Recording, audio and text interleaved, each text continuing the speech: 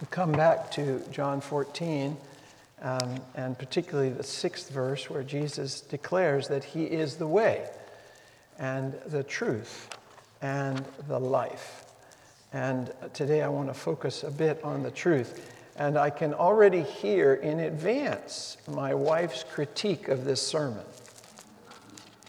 After this, she'll only be at the second service today. I know in advance that she'll say, well, that was awfully intellectual. Or you didn't tell many stories or something like that. So maybe the Holy Spirit will help me. Jesus is the way. And last week I tried to illuminate that by reminding us all of his initial words to those who would follow him. And those words were, follow me. Follow me. The call of Christ Jesus, the moment that it comes to any of us, is a call to follow. And many of us begin to follow and falter. Often the faltering comes in the early adulthood, the shift between being a child and being an adult. And yet the moment we awaken, the moment the Spirit of God begins to touch us or go before us, or our conscience begins to work on us, we know that Jesus has said, follow me. So following him is the only way to find the way. I could put it that way. We follow him. We want to follow him. And now we're going to focus on his declaring that he is the truth. If we follow Jesus Christ, we will come to know the truth. And he tells us, not today in this reading, but he tells us elsewhere, that if we live with him, if we follow him, if we listen to him, if we learn from him, if we know him, if we stand firm in him and abide in him, we will know the truth. And the truth will set us free. The Spirit of God, he tells us today, is going to be given to all who follow Jesus. And that Spirit of God is a spirit of truth. The Holy Spirit cannot lead us into falsehood. The Holy Spirit leads us into truth. And so, for many, as we grow, the question becomes, am I willing to be led? Am I willing to be led into the truth that is in Christ Jesus? Because the longer we live, the more we are aware that there are many around us who don't seem to want to be led by the Lord. And we know in our own lives the challenges for ourselves in following where he leads us. So there are a number of obstacles to being led into the truth. And the simplest one is that we are ignorant. We know nothing of the claims of Christ. We know nothing of the teaching. We know nothing of his goodness. We haven't heard. Or if we've heard in such a strange and confused way that we've never been privileged to know someone who is following him, so that we can have an example of what that means. So we can see what that means. We can start to have an understanding of what that means. Sometimes an obstacle is we have been taught very, very badly. We have picked up teaching that's just not true. You are probably, like me, among those who have nothing but thanksgiving to God that as a child you were taught right and wrong. That you were taught what was good and what was not good, what was true and what was not true. When I look back on my life, I remember very critical moments when I was being taught by my father and my mother the difference between what was true and what was false. My earliest memory as a child, I think I've shared this somewhere in the last 10 years with this congregation perhaps, but Mom and Dad went to visit an older couple known to my mom and dad somehow, at least my father. We were living in my father's hometown. I cannot remember my sister, who's only 13 months younger than me, but she must have been in my mother's arms. I can't imagine I have a memory earlier than that Deborah was alive. But we went to visit this lovely elderly couple, and they had some toys to play with. And one of those toys was a little rubber squeezy that would squeak if you squeezed it. And it was Mickey Mouse flying a single-wing plane with an open cockpit. This little rubber airplane with Mickey Mouse in it that would squeak. I put it under my coat when we were leaving. I had been playing with it for however long we were there, and it was I really liked it.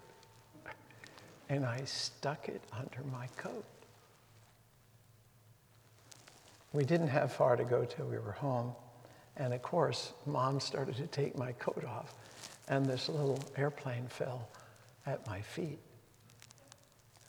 Immediately, I got a lecture about right and wrong.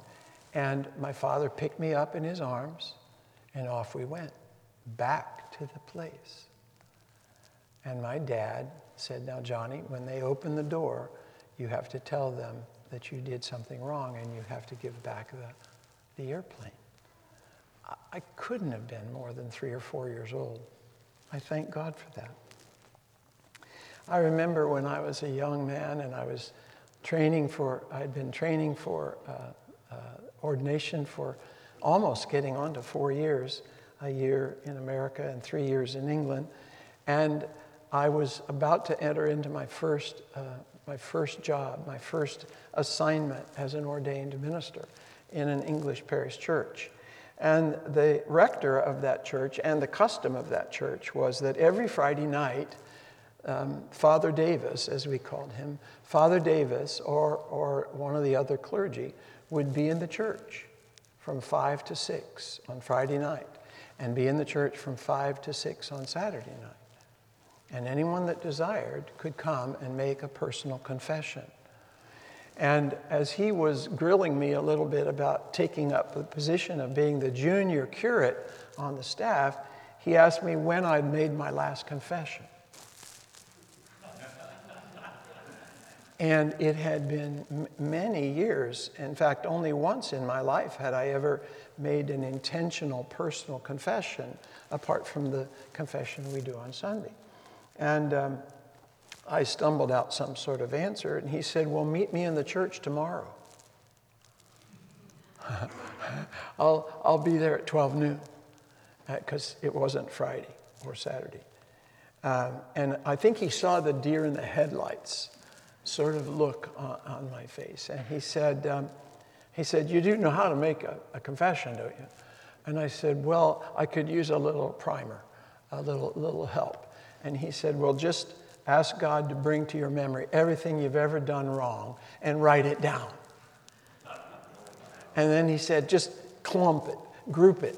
You know, you don't have to tell me something 68 times. Just, you know. And so that's what I did.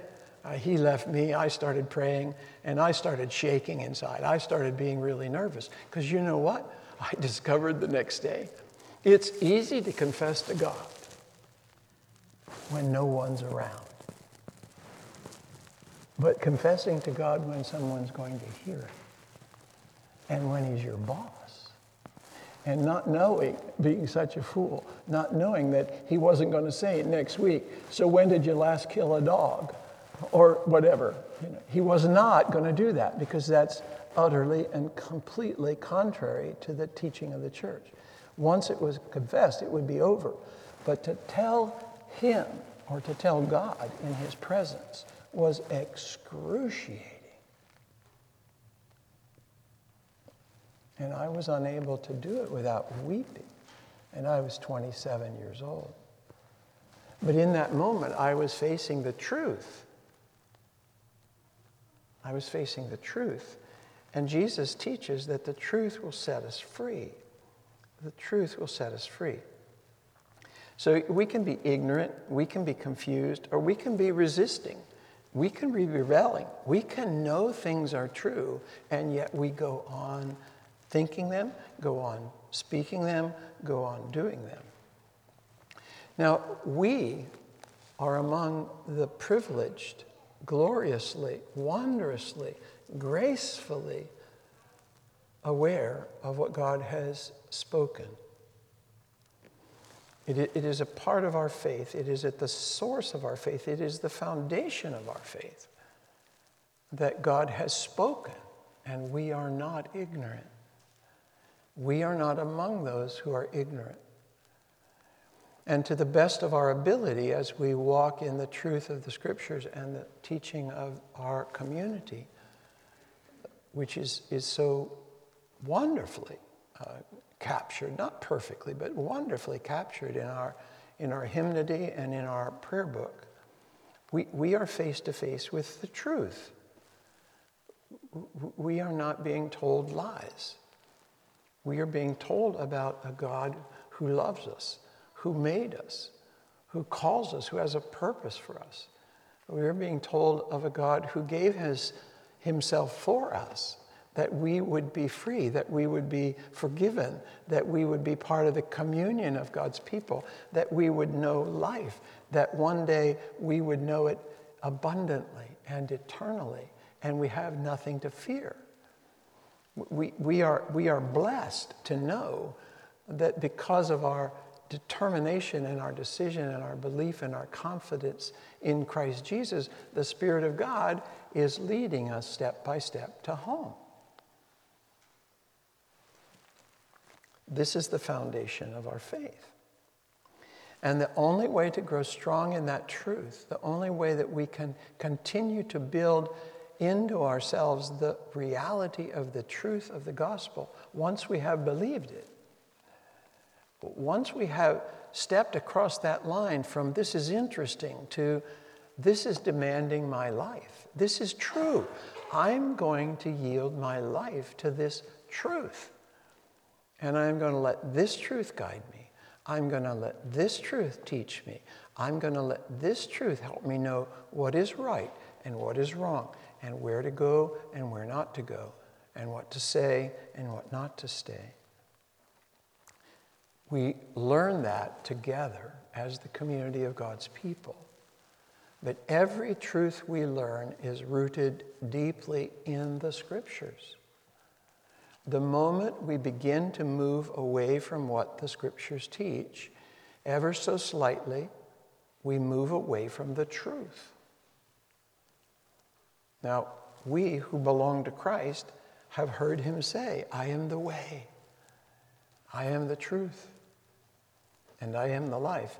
And what we'll try by God's grace to unpack another day is that as we live into that, we begin to know life more and more and more wondrously. Not perfectly, not without suffering, not without error, not without mistakes, but more and more and more. The life that is in God, revealed in Jesus Christ, lives in us. But we must know the Scriptures. We must. Now, the beauty of our liturgy, kill that little thing. Thou shalt not murder except little bugs on the pulpit. I'm not sure I got him. I may have to whack again. Boy, that took me right out of my thoughts. We've heard the Apostle Paul this morning, and it bears wonderful attention later in your day or later in your week. The 15th chapter of the first letter to the Corinthians, where Paul sums up in a very succinct way, in just a few sentences, the good news of Jesus Christ that was preached from the day of the Lord's resurrection. The gospel of Jesus Christ, the gospel that we have believed, if we have believed, the gospel that we have received, if we have received it, the gospel in which we stand, as he says, meaning that we live in it. We're not, once upon a time I said, okay. No, we're continuing in it. We're standing firm in it. And it is this gospel by which we are saved. I commend to you those verses. Go back to them. You also heard Jesus say today in the gospel, if you love me, this is Jesus speaking in John chapter 14, verse 15. If you love me, you will keep my commandments. And he goes on to say in that chapter that when we commit ourselves to walk in the way, when we commit ourselves to learn the truth and to walk in that truth, the Holy Spirit is given to us to continue to guide us and lead us into more and more understanding of the truth that has been revealed. The Spirit of truth is given to those who begin to follow with a true heart the Lord Jesus Christ. And that Holy Spirit, through the Word of God, will teach us the way to eternity. In the name of the Father, and of the Son, and of the Holy Spirit. Amen.